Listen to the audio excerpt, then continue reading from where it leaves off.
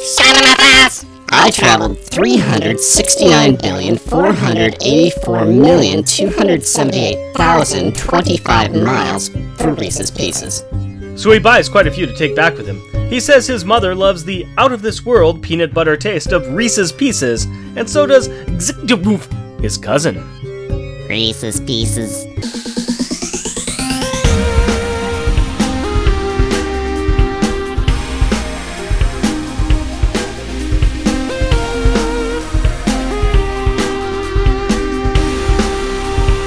Welcome, dear listeners, to our podcast. Jeff and Rick present Unpacking the Power of Power Pack, where we journey through each issue of the most underrated Marvel series of the 80s while drinking beer. Analyzing awesome and amazing adolescent adventures and absorbing alcohol. I'm Jeff. And I am Rick.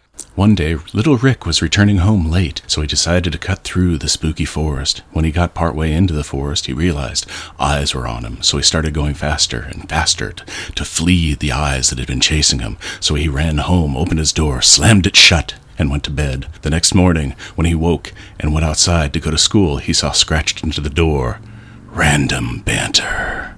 Random Banter, buddy. How you been? What's going on? Well, remember how earlier I said that, this is going to be a full episode and we should, cut stuff? Cut stuff? Yeah, I can't cut that because that's just too beautiful. I just wanted to say that in between when we recorded this, or when we recorded the last episode and this one, I had the opportunity to sit down with a couple of different people at a local establishment. I had a chance to meet up with Nicholas from Comic Reflections and the irredeemable Shag from the Fire and Water Network. I also got to meet with Sean from Radioactive Geek. And we met at the Nerd Out, and all three gentlemen were absolutely entertaining and enjoyable. That's good. I'm really glad that you were able to go to that. I have to admit, I'm jealous that you were able to go because I couldn't, because I had to do family-oriented stuff, which involved our dishwasher exploding and needing to be replaced. So I was at a store hunting dishwashers. That is a valid excuse. It was really something neat to be able to meet up and talk to other people who are what I consider experts in this podcasting field, and they know their stuff, and they know the comic books, and it was just quite enjoyable to meet with them and talk to them and to get some ideas. So, how about you? What's up with you? Well, as I had already said, my dishwasher decided to vomit its life away, so getting a new dishwasher. Yay, that's fun. But otherwise, I have a book recommendation. Ooh. Yes, and it's one that you will be very familiar with because you recommended it as well. Okay. It is Cardboard Kingdom by Chad Sell. Rick loaned me his copy, and it is amazing. It is the softest, most gentlest message of inclusion I have ever read, and it was just a lot of fun. I really, really liked it. That is on everybody's top of list. You see a lot of people mentioning it. You see a lot of people talking about it. You see a lot of kids dressed up in cardboard. It is pretty spectacular and awesome. Yeah, I haven't seen that, but that's cool. Yeah. That's really cool. Really short on random banter so we can get into this crazy X-Men issue. Yeah, it's going to be meaty, ladies Very and gentlemen. Meaty. Jeff, can you please give us the 2-sentence replay from the last episode? The Power Children have to go back into the sewers to retrieve their abandoned book bags, only to be kidnapped by Morlocks. Twice. They get kidnapped twice, and they probably would have been a third time as well. Lucky for them, the X-Men Shadowcat and Nightcrawler are there to deliver some mail. So, after some punching, they threaten to tell on the Morlocks if they don't let the children go, which the Morlocks do. So, yay? Yeah? Eh? Now that the threat of tattling stops kidnappings, 2-sentence replay is over, why don't you give me a beer and tell us what our Power Pack pick is? My pleasure, my friend. For this fun little episode, I found something dark. Darkest Hour Imperial Stout. Oh, I gotta look at this bottle. Anchorage Brewing Company. It has got an owl on it, and there's wheat, and there's an eyeball. That's odd. And the story on it is ale brewed with Summit hops, aged in a mix of different kinds of whiskey barrels. Enjoy. It's not much of a story. Oh, there's whole stuff on back, but we're not gonna do that. This is cool. This is 13% ABV. Oh, hello. Yes. So twice what we normally get. 40 IBU. Summit hops, triple fermented. First with Belgian yeast, second with Pinot Noir and rye whiskey barrels, finally with wine yeast and natural carbonation. I'm looking forward to this. This is... Okay, yeah, the issue's name is It's a Dark and Stormy Night, and we've got a Darkest Hour. That blends in nice. So good choice. That is a straight-up recommendation. Hello, Whiskey Barrel. Yeah. Go ahead and just check out that. I saw the price tag on it from John's Market, where Rick goes and gets beer to share with me, and Are we sharing the price? Sure. Yeah, this is a $24 bottle of beer. So it's a bomber. I thought this would be a nice one for our first non-Power Pack comic. Yeah, this one is a crossover issue. This is an X-Men, Uncanny X-Men issue.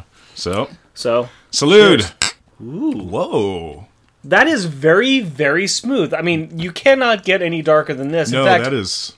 In fact, I think the light seemed to have dimmed when we poured this beer. I'm not going to argue that. That is absolutely true. There is the foam on the top is a nice brown color, so even that turned dark. Not very much foam on it either. As far as, for being a heavy whiskey, we can smell this. Yeah. I think that your baby can smell this upstairs. Yeah. It's smooth. She's her mother's daughter, so she's licking her lips at the thought of the whiskey in this. Yum. So, we shall be drinking Darkest Hour tonight. Yeah, I'm not gonna do any reading. I'm just gonna drink this beer. You good with that? Yeah. Okay. They're just all right. That was the episode. We're drinking. We're gonna drink beer for the rest of the night. And now the opening credits, if you please. The Uncanny X-Men, issue 195, July 1985. It was a dark and stormy night. Credits: writer Chris Claremont, artists John Romano Jr. and Dan Green. Letterer, Tom Orzechowski. Colorist, Glennis Oliver. Editor, Ann Nocenti. Editor-in-Chief, Jim Shooter. Featuring, oh boy, hang on tight, the X-Men. Kitty Pryde, a.k.a. Shadowcat, 15-year-old mutant and youngest X-Men. She has the power to phase, causing her body to become intangible. She can walk through walls and stuff. Logan, a.k.a. Wolverine. Really, do I need to tell you guys who Wolverine is? Fine. Heightened senses like smell and hearing, insane healing, and has 3 claws in each hand that can be retracted. These claws are adamantium, and all of his bones are covered in the same stuff. Rogue. Super strength, endurance, flight, and can steal powers and memories if she touches another person's skin. Rachel Summers, a young woman from the future. She has powerful telepathic and telekinetic powers. Power Pack. Alex Power, aka G. Oldest power sibling, increases or decreases the gravity of objects he touches, voiced by me. Julie Power, aka Lightspeed, second oldest power sibling, flies really fast, leaves a rainbow trail behind her, voiced by my wife. Jack Power, aka Massmaster, second youngest power sibling, controls his molecular density, voiced by Jeff. Katie Power, aka The Energizer, youngest power sibling, disintegrates matter, turning it into energy, which he can expel into power balls, voiced by my daughter. Jim and Maggie Power, the Power Kids' parents who have no clue about their kids' powers. Are we done with the intro yet? No. The Morlocks. Callisto, stand-in leader for the Morlocks, heightened reflexes and senses. Anna Lee, empath who can project her feelings on others. Mask, can modify a person's features by touch. Erg, absorbs and expels energy. Ape, can modify his body to anything others can think of.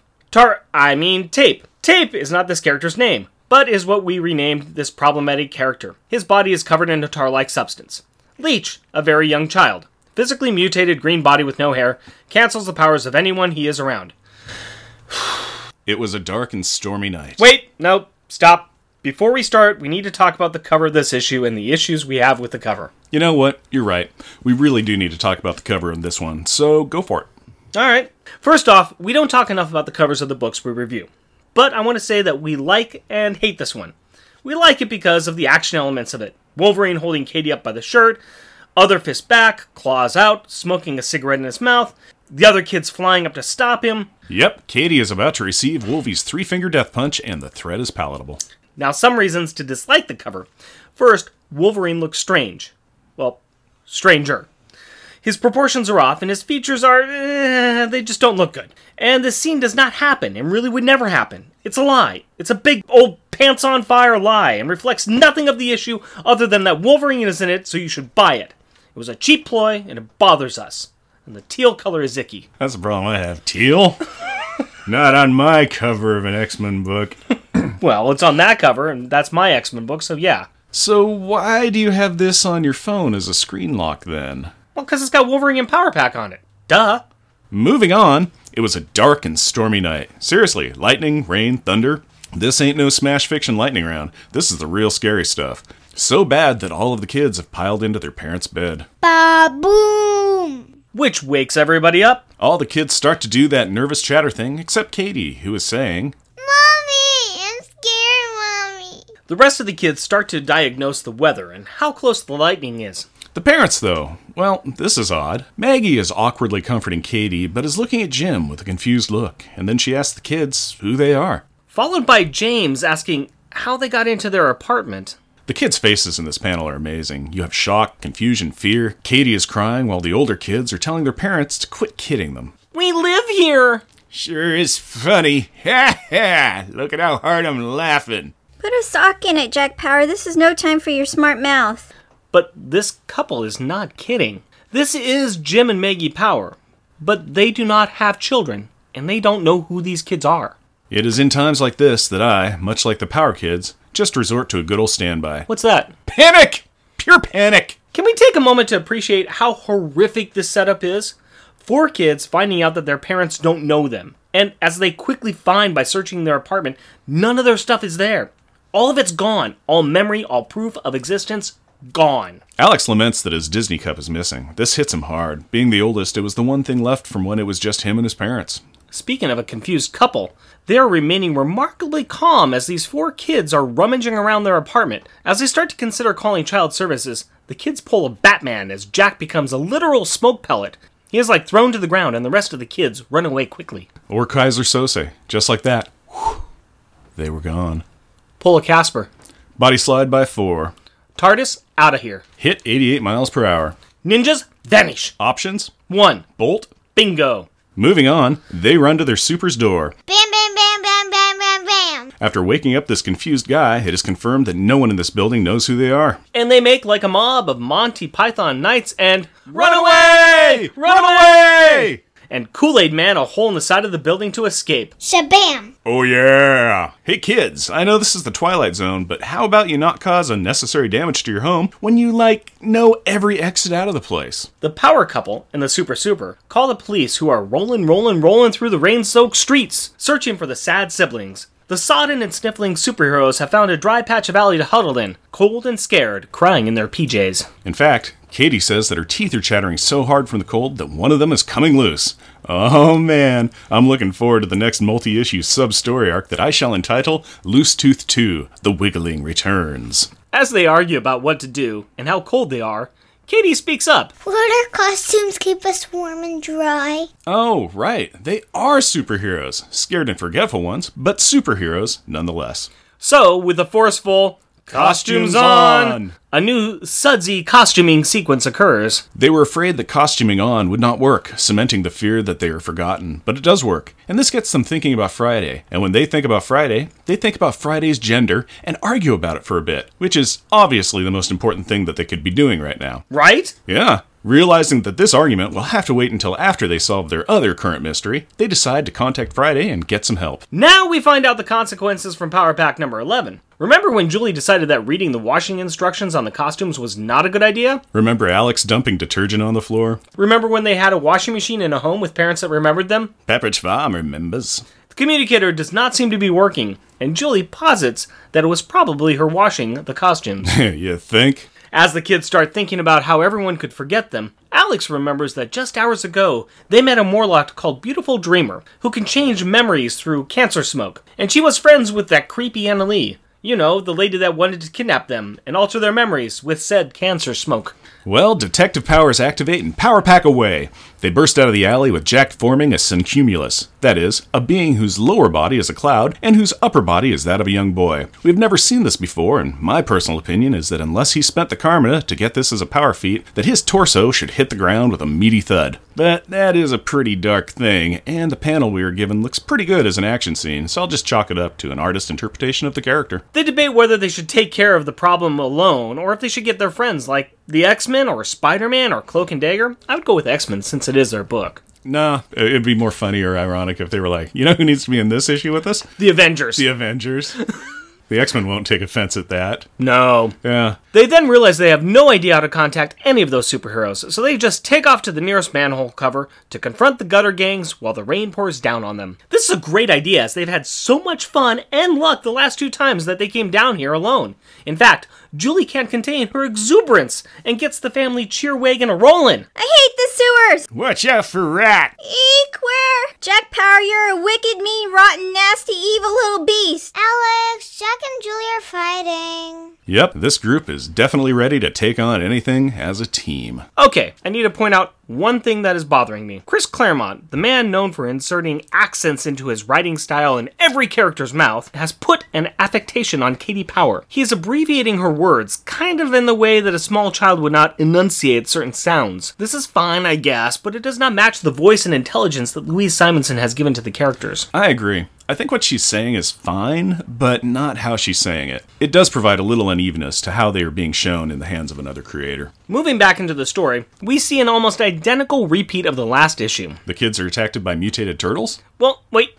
Well, they were attacked by 4 mutated humans, so technically that would be almost identical. Remember how the Morlocks were warned that they are not to kidnap surface dwellers? Remember how the X-Men said that the Power Children were sacrosanct and that Storm and Callisto would have to be told about their actions? Pepperidge Farm remembers, but apparently the Morlocks forgot. Yep, the kids instantly get jumped by almost the same group of Morlocks from Power Pack 12. Ape aggressively applies an arm around Alex. Erg engages everyone with an eerie eye. Tape traps 2 terrified tots, Julie and Jack. Jack, who for some reason stopped being a cloud just long enough to be grabbed. But instead of Piper, Katie is meanly managed by Mask. Piper is the smartest, as he actually took the threat of tattling seriously. Alex gives the order for Katie to run. I won't leave you, Alex. Let my big brother go, you great big ugly ape.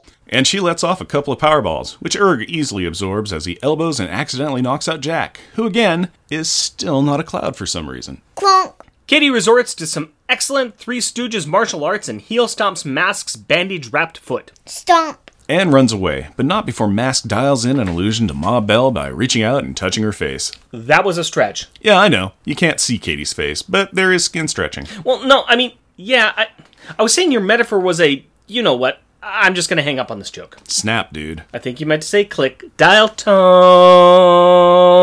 By the way, this is either bad leadership or storytelling. The one who should be directed to run and escape is Jack. He can cloud and fly. He's the most mobile and untouchable. I think they just wanted this to be a Katie book. Therefore, they took out Jack with his, 13th concussion? We really should go back and count. I think if we did, it would just be disturbing, because that kid, he's going to be forgetting his phone number when he's about 15. What? Concussion? America's a state? What? I don't know my phone number anymore. That's why I got a cell phone. Yeah, that's why everybody has a cell phone. Why remember anything when you can just let things do it for you? Remember, why do a thing when you can just quit a thing? That's a callback right there. So Katie is running away by herself in a dark subway. She has an amazing narration here as she's running, complaining that her face feels funny when suddenly... Rumble clinkety. A subway train shoots by the crying Katie as she starts calling for her mommy and listing all of the things she hates about the sewers, even begging Whitey to just make her normal and take her powers back. A cop discovers our young hero and tries to calm her down, which earns him a less than lethal Powerball to his, well, everything. Dang, girl! The cop is laid out, his chest smoking, but still alive. Still alive, still alive. Katie mentions she is glad that she wasn't too powered up, or we would have a homicide to deal with as well. I would like to say that this was a bad night for a night transit patrolman, but, Stan has the legal rights to that. Instead, let's switch scenes to a certain exceptional school off of Graymalkin Lane in Westchester County, New York. This is the X-Mansion, home of the X-Men, owned by Charles Xavier. Exactly. It is morning, and a tired Kitty Pryde is grumbling about her lack of sleep, a scheduled training session with Wolverine, her studying for a midterm, and the research paper she needs to finish for Dr. Power's physics class. Wait, what? Yep, Kitty is taking a course taught by Power Pack's dad. 'Cause in the Marvel Universe, coincidence is the secondary mutation for every superhero. A news report on the discovery of a new mutant catches her ear, as the broadcaster breaks all ethics rules as they show Katie Power's face on TV, and also speculate that she is a member of the outlaw band of the X-Men. Although, wait, that is not Katie Power. I mean, look at her. Her face is all messed up. Yeah, apparently Katie did not leave her tussle with Mask unscathed. She was totally scathed. Kitty recognizes Katie more from the costume than the face, but she's a bright young lady, and she puts the pieces together instantly. Mask and the Morlocks are involved, those ne'er-do-wells. And you know what that means. Yep, It means it's time for the X-Men to break some laws. Hooray! Meanwhile, at St. Elsewhere... Really? No. Katie is being watched, guarded, and confined to a hospital bed as Dr. House and some of his associates are outside her door commenting on how ugly she is, and that it might be a symptom of lupus. It's not lupus. Well, it's also not really a house, but it is a doctor with the same horrible bedside manners. But rising up from the floor is salvation. Batman? What? No. Kitty! Luckily, if your power set includes phasing through floors and walls, then sneaking into a hospital and stealing small children is really easy. She is continually rolling nat 20s on stealth rolls. And if she is really stealing children, she's rolling natural ones on her morality check. She carries our sad little girl to a lower storage area and introduces her to the rest of her team. Rogue, Rachel, and Wolverine. Katie is cuddled into Kitty's shoulder, just unloading about what has been happening. She's scared about going to jail for using her powers. She's alone. She doesn't have her brothers or sisters, her mommy, her daddy. Kitty promises everything shall be okay. I love this interaction. Wolverine informs Kitty that the coast is clear, and Katie whispers that she thinks that he is scary. We all do, kid, but you get used to him. After all, he is the best there is at what he does, and what he does is scare small children. Rachel lets Katie know that there's nobody better to have on her side. Then she explains to the crying kiddo about her telepathic powers. With Katie's permission, and after promising that none of the X-Men will share any of her secrets, Rachel links everybody's mind and does a quick download of the lowdown. From uptown to downtown to the town way, way underground. Telepathy for all your pre-90s Napster needs. After our mutant heroes digest all of the horrible events that have happened to this 5-year-old, and Kitty threatens to say some naughty words in anger, she again promises to Katie that they will get her family back, and she gives Katie her own personal X-Men jacket, making her an honorary X-Men. I mean, as a kid, I was ready for my family to be taken so I could have that jacket. Heck, I'd do it now. Oh no, my family's been taken! Can I get my coat now? In a 2XL? It is time to leave because Wolverine is doing what he does best, which is hearing alarms go off. Apparently, the highly trained staff at this hospital has finally realized their chained-up charge has checked out. It's pretty cool that on this mission, Kitty's been put in charge. Normally at this time, Storm was the leader of the X-Men, but she, and the backup leader Nightcrawler, are not available. Wolverine, who would be a logical choice, and the other two members are pushing the youngest X-Men into the leadership role, which is pretty awesome. Kitty Pryde has always been written as an aware, intelligent, strong-willed woman, and she is exceptionally represented in this story. Ah, I know what's happening here. What's that? Well, Wolverine says that it is time for Shadowcat to start racking up some experience. So, what they are doing is trying to level her up. They figured out that the easiest way to do this would be to rep grind the Power Pack faction for XP. It is a quest line that is easier to get to, say, than the Kree Skrull War, and the stakes are a lot lower. As an added bonus, Kitty has already started in the previous episode. That makes sense. Well, if you're a gamer, it makes sense. Right now, there's plenty of people who are out there at home listening and just nodding their head. And hey, speaking of non-sequiturs... Confession time, dude. When you were a young kid reading these comics, who did you have a crush on? Oh, that's actually a good question. I've been thinking about this, and it's kind of like Mary Jane, because I read a lot of Spider-Man, so Mary Jane was pretty great. Jean Grey, also... kind of a, my X-Men crush. Guess that's kind of saying I like redheads. But then as a non-redhead, I really liked Felicia Hardy, the Black Cat. Nice. Well, how about you? Kitty Pryde, definitely. But I would have been incredibly intimidated by her. Yet, I am sure she would have been very friendly and easy to talk to.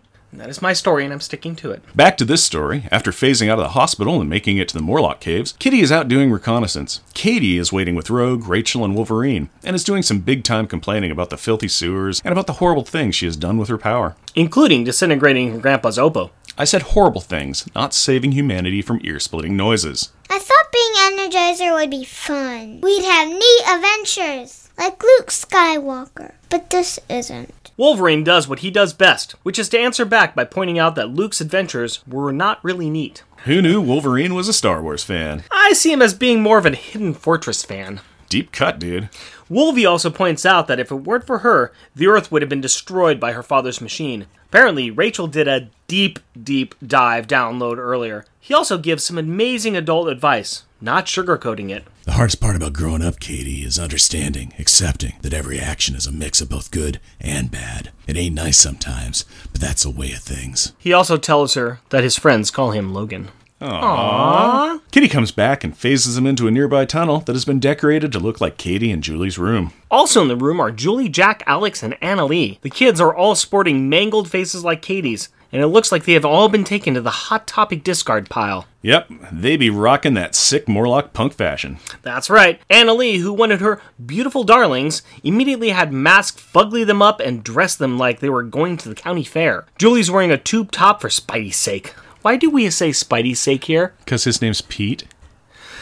Annalise is demanding the X-Men hand over her child. Before the X-Men can react, an upset underage urchin unleashes a couple of power balls. Shut up, you're not my mother. Bada boom. Katie's unwise use of her power has wrecked a wall, revealing a range of rowdy rascals. These Morlocks just see a team of the X-Men attacking one of their own.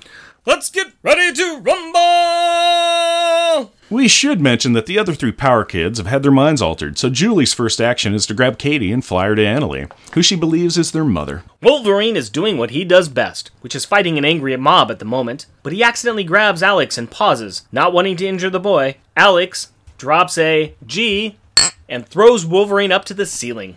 Ha! Wolvie got owned by a kid. He is the best there is at what he does, and what he does is get thrown into a horde of angry mutants. Rogue is trying to be gentle as she pummels the sewer squatters. She quickly realizes that they need some room, so she constructs a new door with her fists. Whammo. Let's hear that sweet sound effect again. Whammo. Unfortunately, Leech takes this moment to play with the big boys. As Rogue steps out of this new hole, Leech jumps on her back and grabs her face. Now, let's review some power sets for these two characters. Leech cancels out powers. Normally, this should knock out Rogue's strength, durability, flight, and her ability to absorb powers. Unfortunately, when they touch, a weird thing happens. They cancel each other out. For the young Leech, this also knocks him out. Rogue is momentarily dazed, but is left without powers. And a whole lot of Morlocks, who are mostly happy because they do not like Leech, are ready for a fight. And after her untimely demise, they will kill Leech and blame it on her. But here's the thing. Rogue doesn't like being framed, and she's a very special case. Chunt. She's not only trained with some amazing fighters, Tunch. but over time she has absorbed and retained some amazing fighting skills. Spack. She's doing just fine. Thank you very much. Swack.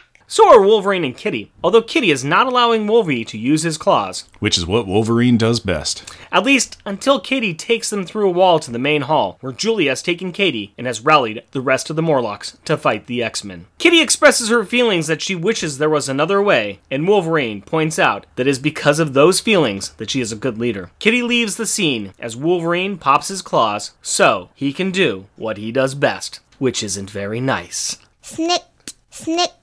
You're really happy that your daughter recorded those, aren't you? I feel like I'm a good parent who has made some good parenting choices. Aww. Julie has pulled Katie into another side tunnel with Anna Lee, Mask, and Beautiful Dreamer. They're prepared to finish their collection of the Power Pack collectible playing cards by changing Katie's memories. How does Katie feel about this? No. That checks out. The mind-altered Julie starts this absolute mental gaslighting by asking, Don't you love us anymore? Katie, don't you want to be with Jack and Alex and me? Katie ain't buying it. She's screaming that Anna Lee is not her mother, and caps it by saying, You're a mean, wicked, evil witch, and I hate you. snap! Before Mask can attack the yelling youngster, Shadowcat shows up and points out the hypocrisy of this situation. She wonders if this terror that Anna Lee is putting Katie through is similar to what happened before her own children were slaughtered. The results are the same, the destruction of innocent lives. I love Louise Simonson, but Chris Claremont can really write some digging dialogue and profound prose. Anna Lee collapses at this oratorial onslaught, but Mask pulls off an impressively scary lunge at the children to finish what he started. Only to be stopped by the arrival of Callisto. The one-eyed leader of the Morlocks demands an explanation and starts sorting out the chaos. Later, the three mind-turned munchkins are seen physically restored and being tended to by a Beautiful Dreamer, apparently returning their rightful memories. Callisto is issuing orders faster than John Hannibal Smith, demanding that everyone's memories be restored and all the furniture returned. And she decrees, under no uncertain terms, that the Power Kids are off limits. This is the last warning, and if Anna Lee breaks it, she'll have to face Callisto in a trial by combat. Dang, these guys are real old school on punishment. Yep, you step out of line, they do not send you to a corner. It's a full-on, power-in-use fight to the death. Which is what Anna Lee wants. This old lady is done. She wants to be at peace. She is ready for the ring and to die in combat to be with her lost babies. Katie is actually moved by this. She does not agree with what Anna Lee did or how she did it, but she can see the pain and loss the grieving mother has for her children. And Katie is a caring soul. Katie actually hugs Anna Lee, telling her that she should not do this. It is effectively committing suicide. Katie tells her that doing any of this would be wrong, and the little girl that Anna Lee lost would never think her mom was so cruel. And then, Katie offers Anna Lee another option. The Power Kids will be her honorary grandkids. Sure, why not? They already have a space horse as an honorary grandfather. These kids give out honorary positions faster than popes in the Middle Ages gave out papal plenary indulgence. Wow, that is an interesting simile. The other Power Kids take note of this as well. Is their younger sister really speaking for all of them? As Jack is winding up to make a sarcastic comment, he is threatened by Julie, who thinks that it is a sweet idea, with a backup from Alex. This leaves Jack at a loss, and me without a funny voiced line to say. And as this issue wraps up, we hear this from Katie. We could visit, and maybe you can come for Thanksgiving.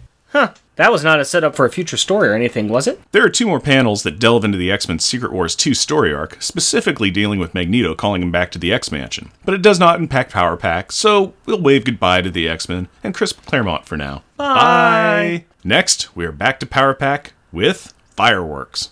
Yay! Yay! That's issue 195 of the Uncanny X-Men.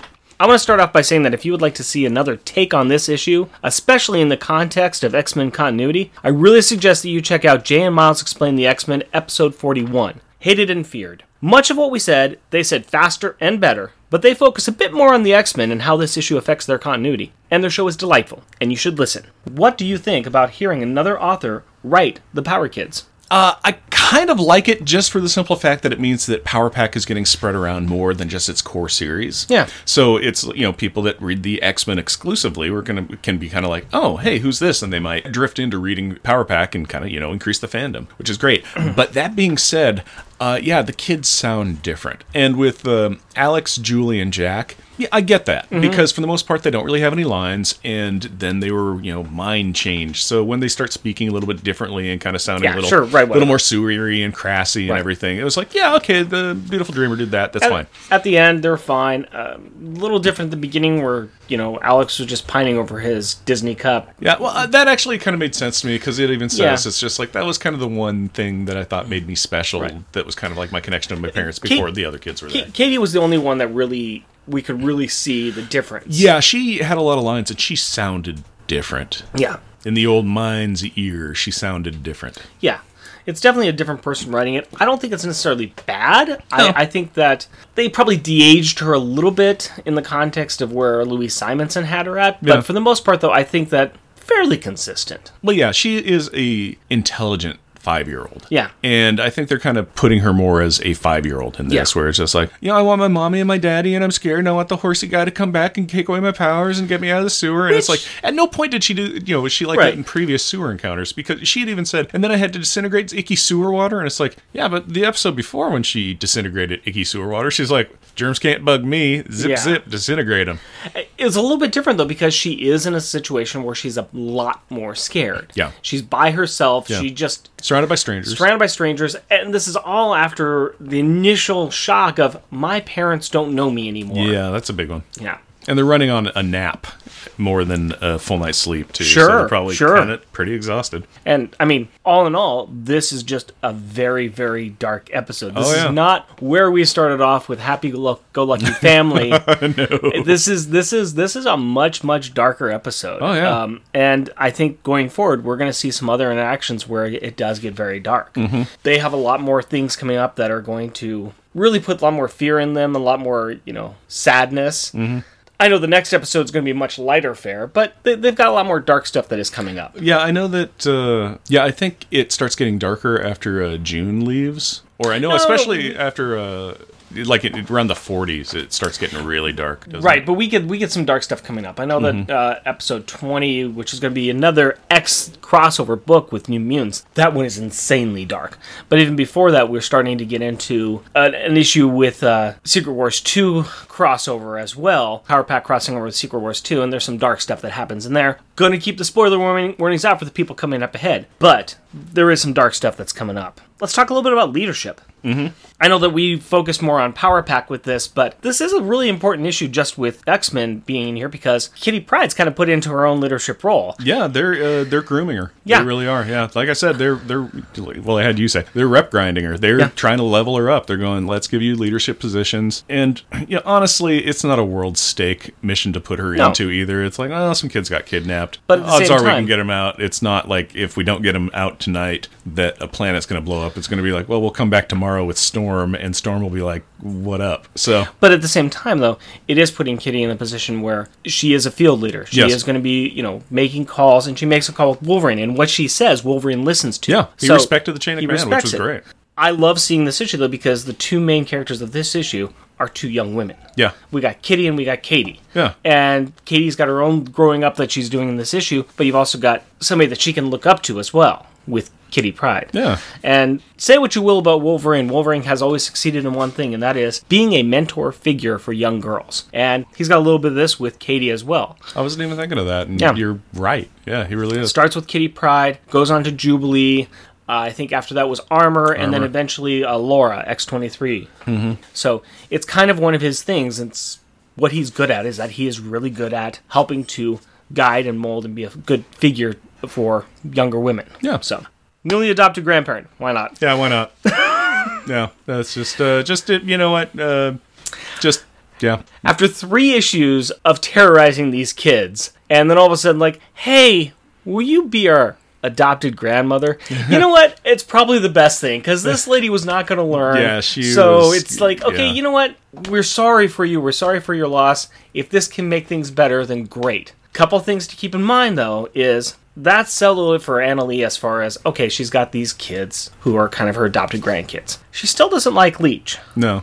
And Leech is still looking for love. Yeah. And the kids made the comment of, hey, maybe we'll have her over for Thanksgiving sometime. Foreshadowing. You're soaking in it. Moving on from that, breaking out the library card.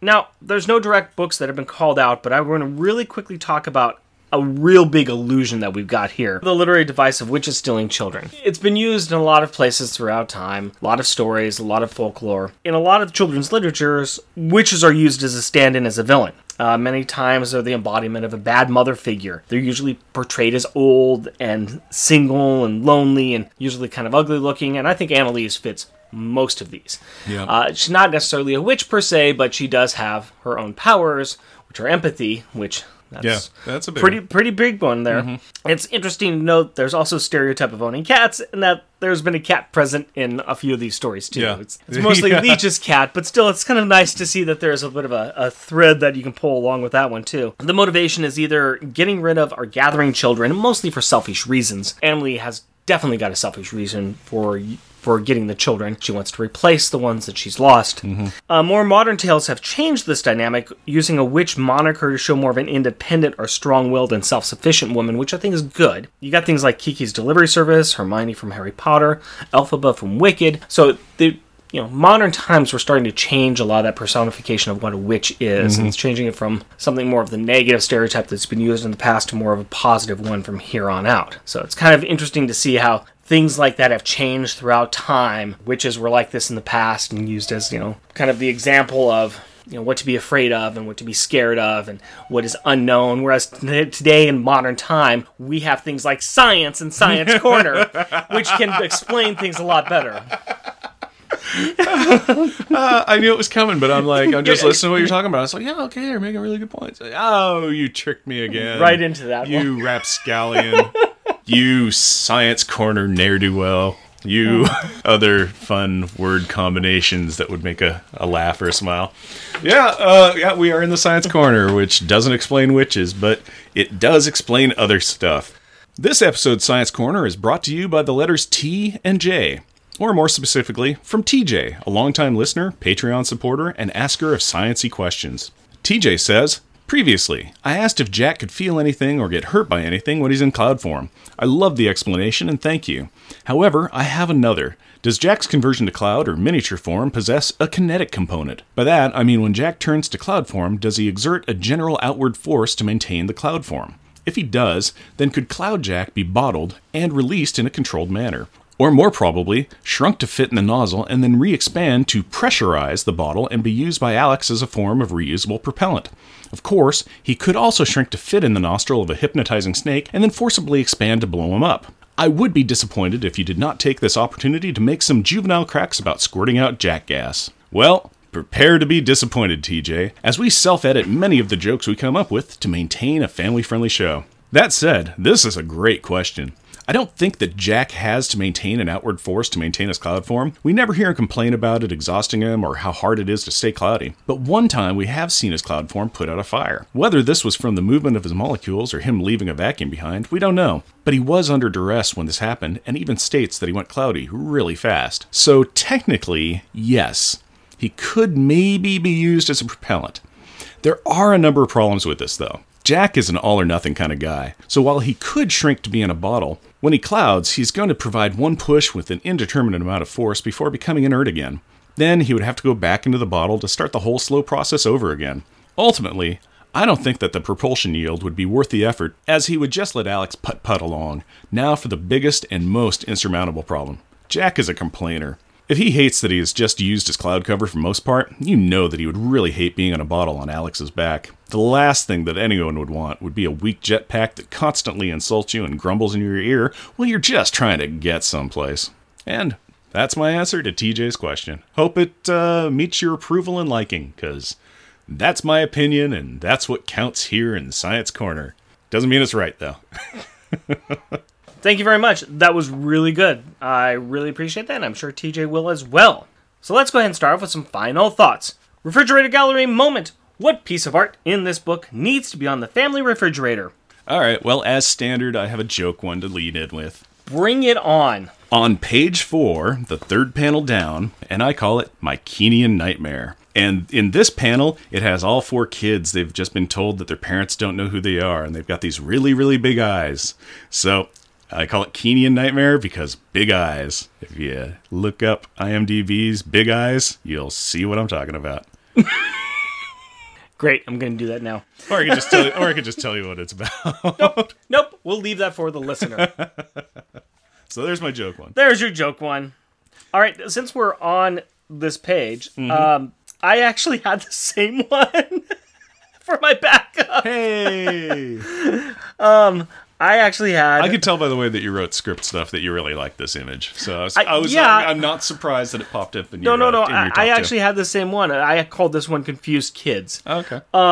This is my backup one. It's my Confused Children one. Now I feel like I got to go and find a different one. But No, stick with it. No, Again, it's our opinions. It's what our- you like. And I like this one. Yes, they have big eyes, but it's also very, very expressive because, hey, look, they don't know us. Oh my God. It's a fantastic picture. Oh, it really is. It is great. Saying it was a joke one and not saying that it's bad. I'm just saying that I saw it and I'm like, Nope. yeah, I can make a joke out of that. Nope. You made a joke and it's a good joke. My backup is on page 13, and I call it Mind's Eye Theater. Now, this is the very bottom panel. This shows the X-Men and Katie all mind linked up, and it's got this cool kind of circle and flashing going in front of their eyes, and it forms this little like view screen where they can see what's been happening in Katie's life. And I just thought it was really, really cool. I also thought it was funny that everybody's eyes are obscured except for Wolverine's because he's where the money's at, and you don't cut out that character's eyes. But yeah, I just thought that was really neat. I thought it was a great way of showing like a telepathic mind meld. I was like, that's cool. I agree. That is a very, very cool one. Very, very cool one. So that's my backup. Let me go ahead and tell you what my top one is here. My top one is all the way on page number 19. And this one I call Wolverine in the Shadows. And it's a very cool image. It's right after Kitty Pryde has given Wolverine a kiss on his cheeks and said, well, I wish there was another way. Good luck, Wolverine. And she walks off, and Wolverine, you just see kind of her foot as she's leaving the panel. He's got his hands down, his claws snicked out, and because of the shadow in the background and the dark color of his suit just kind of is camouflage, it's just fading back into the dark shadow of the background, and it looks cool. Very, it very does. cool. It looks looking. really, really good. It really, really does. And I just realized that all my numbers are going to be off by one because they use page 1 as That's okay. as That's the cover. So, All right, and I guess that leads up to my number 1 pick, which is on page 9, and I call it Bad Night for a Night. And this is the New York Transit policeman that's on night duty in the sewer, not in the sewers, but in the subway thing, and he's just been blasted by a Powerball. And it's this great kind of like red and black silhouette of the cop just getting hammered. And he's like going to help Katie, and she's freaking out and blasts him because she's reactionary and break things. She broke this cop, and his response was, "Wait, So that's my number one. I thought it was funny, but I also thought it looked really cool. It's fantastic. Yeah, it's a good I like the image. next page where he's just sitting there like, whoa, what the heck was that? As his chest is steaming. But so he's fine. He's going to take a knee. And in this case, just an entire back because he's just laid out flat. Yeah. Yeah. All right. So that's my number one, and I thought that was just great. So Very I nice. think these were all really good picks. Oh, yeah. I like seeing a different artist, and I mean, you've got it's an X-Men book. They got some good stuff in it. Mm-hmm. All right, that brings us to Rubber and Glue moment. What was the best or most childish insult? What have you got, Jeff? Well, Oh, I'm sorry, Jeff. Hi, this is Hub from Tighten Up the Defense. I've been crouching down behind your credenza this whole time. Is that a credenza? I don't really know what a credenza is. Anyway, I just had to pop up and tell you that this comic has 2 certified instances of bozos. Once it was said by Kitty Pryde talking about a news report, and the other was Wolverine mocking some doctors at the hospital. All right, well, I'm just going to take this pie that's been cooling on your windowsill, and I'll be on my way. what just happened? Again, what the heck was that? So, yes, I should explain what that insanity was there. You see, on Tighten Up the Defense, Hub has got this, little alarm this air horn that he blows out whenever certain things happen, mostly if it's a picket sign shows up in a comic book, or if there's an actual bozo, because they call it bozone moments. So, Okay. So there's actual verified bozos in this, so, I asked him to come by and... And he did, and he's leaving right now, leaving a long shadow behind him. That being said, I'll go ahead and start with mine. My backup is those bozo moments on page 11, where Kitty was calling the reporter a bozo, and the backup of Wolverine on page 14, also calling the people in the hospital bozos. Okay. All right. What's your backup, my friend? All right, my backup is on page 22, and it's done by Julie. And this is after Katie has said that, hey, we can have another grandma. And Jack's about to be a snark master, and Julie says... Jack Power, not another word, you unfeeling beast, or I'll knock you silly. So that's my backup, is Julie. And I think you and I probably have the same one for number 1. I bet you're right. Because it's pretty good, and we mentioned it already. It's when Julie says... Jack Power, you're a wicked, mean, rotten, nasty, evil little beast. Yep, that's the one. That's my number 1. So I think it's got all of the insults right there. It has and everything. It's just bravo, Julie, bravo. We applaud you and you alone because that was great. Yeah. Yeah, so both of mine were done by Julie. Let us move on to Stars and Detention, because in every issue we need to say who was the best kid and who was the worst kid. So who are we going to say is the worst kid? I'm going to say Jack, just due to the very simple fact he literally did nothing at all in this issue. He really didn't. Yeah. He got knocked out. Yeah. He got stuck to tape. He menaced pointlessly in the background when he was mind changed. He flipped back and forth between being a cloud in panels, and that was really it.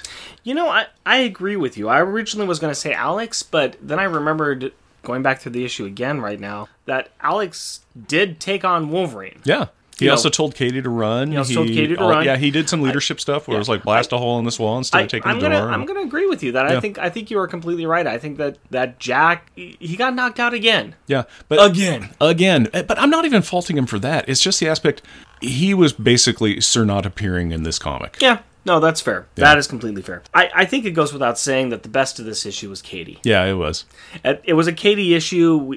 She did a lot. I mean, she did a lot. Yeah, she did what she needed to do. She trusted the X-Men. She worked with them. I mean, really, if we went outside the kids, I think that probably Kitty Pryde is the other hero of the story. But this is definitely a Katie story. Yeah, it was totally Katie's storyline in an X-Men book. Yeah. Now, we're going to kind of just do something a little bit different since this isn't a real Power Pack issue, but we want to at least identify that there was 1 G in this issue. Yep, we will acknowledge the G count, but we are not counting it because we are going to just do the G count in the core comics. So in the ancillary stuff, we'll say, a tip of the hat, Alex. Yes, you did G and G as well. And we'll drink because that's what we got together for. So, 1 G. And then we move on. To how we think about this beer that we're drinking. Yeah. Yeah. It sticks to the back of the throat, but it's good. good. It is really good. Sometimes with some of these really thick, heavily alcoholed beers, that they can get a little sour near the end or are very difficult to go through. I'm still enjoying this from the first sip. Yeah. I really am. This is still a very good beer. Now, we are both about half filled through our pint glasses here. Yeah, it is not a fast-drinking beer. It is a No, sipper. no, it is not. And I think we both are seeing the stars just a little bit more than tonight. Yeah, I feel a little warmer from A it. little warmer. But we are going to be finishing this beer tonight, and this is quite tasty. A problem that I have with a lot of imperial stouts is that they taste really whiskey barrel-y, where it's like, I don't get anything other than whiskey barrel. And it is prominent in this, but it's smooth, and it's got other flavors in it. It's nice. It Yes. is really nice. I have no problem with the price we paid for this. Or I paid for this. The price you paid is outrageous. It's quite outrageous. But I will say this is a good beer to share with a friend on a nice night. Yep. And I don't know the next time I'm going to buy it, but I would definitely say that this is it's hard to get to a 5, but I would just say a 4.5. 4 or 5, yeah, 4.5. I'd say 4.5. Yep. I was thinking the exact same thing. A 5 is one that I would go out and buy again in a heartbeat. Mm-hmm. I would think about it because of the cost, and I would factor that in there. Mm-hmm. There are some beers that with the cost, I would drink, and I would say, yes, I will go out and spend the money again on this one, but I would say this is a 4.5. Yeah, this is definitely a 4.5. It's nice. And if you got money to burn for a bomber, Then come out to Portland, buy this beer, and share it with us. yes, please do. Yeah. That's what you need to do with the money you want to burn. Yeah, if you got money to burn, then why haven't you visited our Patreon account? Nice plug. Which you can find at Patreon.com. Yeah, Yes. under our show name. Or Under Jeff and Rick Presents. Hey, there we go. On that note, my friend, let's go ahead and give our final grade, our top grade. We want to evaluate this issue against the rest of the series. Yep. And now, unlike this G's, we are going to take these stories, these heavy power pack stories that exist in other books, and we will put them into this list. Because we are ranking the stories. So, that being said, we got a little bit of a list here. My suggestion is, let's start at place 6. Our 6th place right now is Sea Hunt. That was the second part of the Boulder Crusher. Boulder Crusher, the Snake Eyes saga. The Xanthian Boulder Crusher. Yes. Higher or lower, in your opinion? You see, here's the part that I hate about the ranking system is I don't know. I just like Power Pack and comics. Let me give you this then. Yeah. If we look at the list, on higher up in the list, we have another kind of kid-centric issue, and that was Kidnapped, issue number 3, which we currently have 2nd place. That was the 3rd issue of the book. That was when most of the Power Kids were taken and Jack was on his own and he had to go and save his siblings. This is kind of a comparable issue, I think, because, once again, the kids were all taken and it's up to one of the children to go save the rest of the children. So, with that in mind, how would you think it would rank against that one? I liked Kidnapped better. You did. Yeah, I think so. But it is close to that. It's well written. It's got a lot of stuff going on. It connects into the better world and everything. Okay, so below that we have Underground, which is the previous issue, which is where they went in and were multiply kidnapped by them. I think I liked Underground better than this, but Really? yeah, it's a little hard. it's a little hard. Yeah, This is the conclusion to Underground. yes, it is. So did you like the conclusion better than the middle of the story? The other ones, I mean, that was the first time they were kidnapped and they escaped, and this time They've also been kidnapped and escaped. Yeah, it's a little repetitive on that front. But there's a lot more in this. I want to say there's a lot more in this. I could put it, thinking about it, I could put it above Underground. Okay. Yeah, I could put it in All the right. new 3. All right, so What about you? What's your thoughts? I actually was going to go above Kidnapped, but I like your reasoning on that, and I would say that definitely. I've got this, no problem at all, being the new number 3. So we will go ahead and put X-Men 195 as the 3rd best Power Pack story. Yep. Usurping Underground, which is Power Pack number 12. Well, now that we've ranked our comics, it's time for Kids Perspective, and that's where we ask a question or premise of the book to Rick's 7-year-old daughter and get her opinion on the book. So, Rick and Carrie, take it away. Hi, Carrie. Hi. How you doing? Good. Are we reading a Power Pack issue today? Yes. Really? What's that called? The Uncanny X-Men. That's not Power Pack. Well, it has Power Pack kids in it. Okay, so that makes it a Power Pack story? Well, sorta. It's it's mixed in with X-Men. Okay, and it's also the book I gave you to read, right? Yes. What was your thoughts about the book? Well, like you said, it was very dark. Very dark, wasn't it? What do you mean by very dark? It had a lot of things that were a little not happy or something like that. What were some of the not happy moments? When they got those ugly faces. Yeah, that was pretty scary. What about when they woke up at the beginning of the book? Did the parents know who they were? No. Is that scary? Mm-hmm. Would you be scared if you woke up and we didn't remember you? Yes. So that's what makes it kind of dark, isn't it? Mm-hmm. Who was really brave in this issue? Katie? Why was she brave? Because she ran out of the sewers just to help her siblings. That's right. And she got help and she brought them back, didn't she? Yeah. And who did she bring back with her? Kitty and the other X-Men except for Nightcrawler. He was fighting other crimes. Yep, but who were the X-Men that was with Kitty? Kitty Pryde, Wolverine, Rogue, and Rachel. They all had pretty cool powers, didn't they? Yeah. Yeah. I like that part when their eyes glowed. Oh, when Rachel was sharing Katie's memories? Yeah. She was sharing all of Katie's secrets, and what did the X-Men tell her? They would help her? And they would keep her secrets safe? Yes. Yeah. Do you trust them? Yeah. Who was the X-Men that scared Katie the most? Wolverine. He She- looks scary with his claws. Yes, he does. His But claws are the scariest part. he also helped her, didn't he? Yeah. What was your favorite part of this book? There was really good scenes, but sometimes they would be a little creepy. A little creepy? Did you like the fighting? Not really. But it looks like they finally got it through to Annalise that, she can't have them as kids, right? Yeah. Right? Yeah. What did they make her instead? Grandma. Right, honorary grandma, right? Yeah. Is that good? Well, if that includes the Morlocks, not really. Because you don't really like the Morlocks, huh? No. Is there anything else that you would like to talk about with this issue? Yeah. What? When I saw the picture when it was like, it was a dark and stormy night. I like that part too. Anything else then, Carrie? Nope. Well, thank you very much for your time, Carrie. I really appreciate it. You're welcome. Next time we'll be back with Power Pack, right? Uh-huh. From now on, costumes off. I love you, Carrie. Love you too.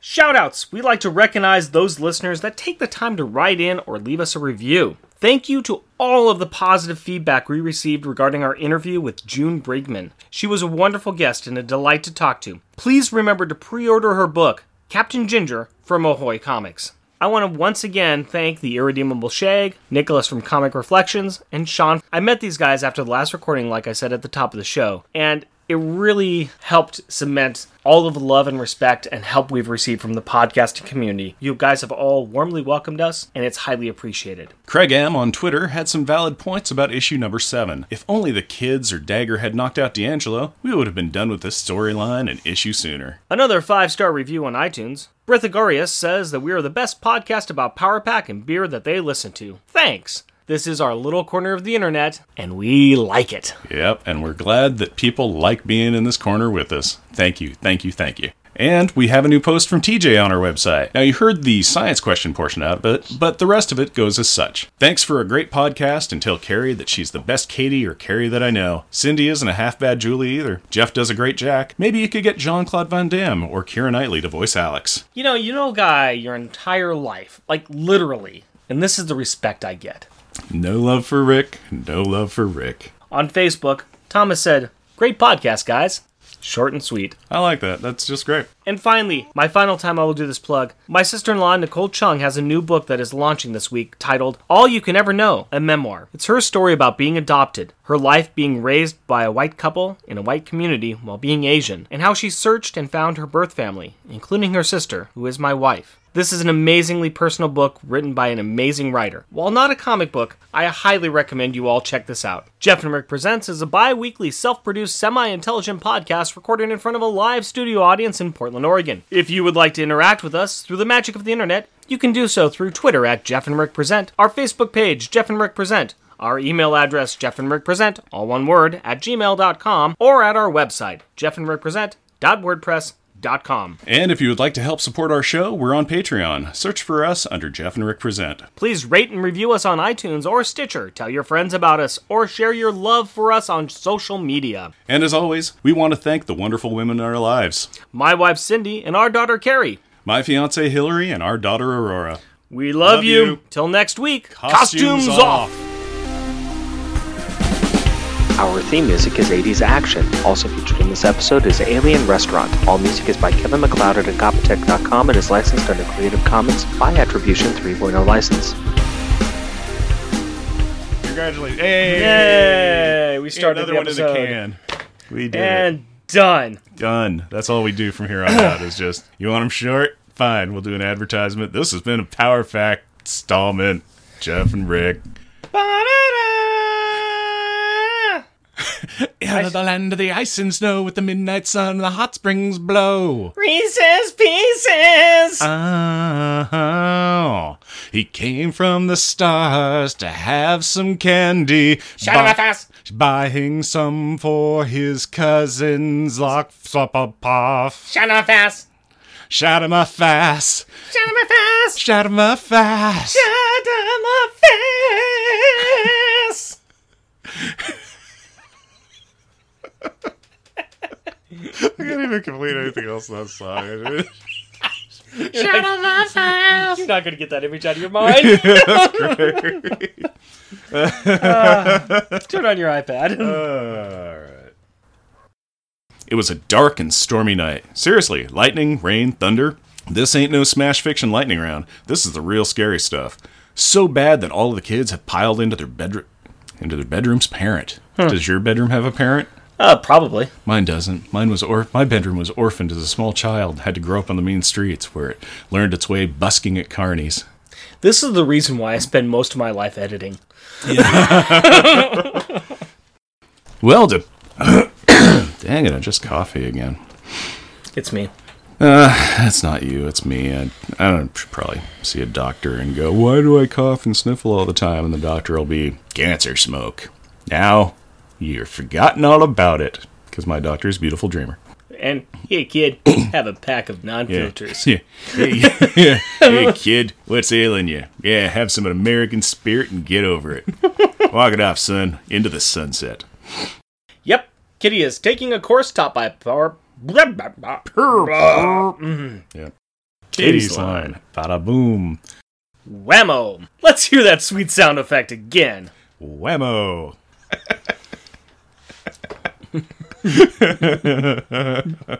Wasn't that sweet, but made me laugh.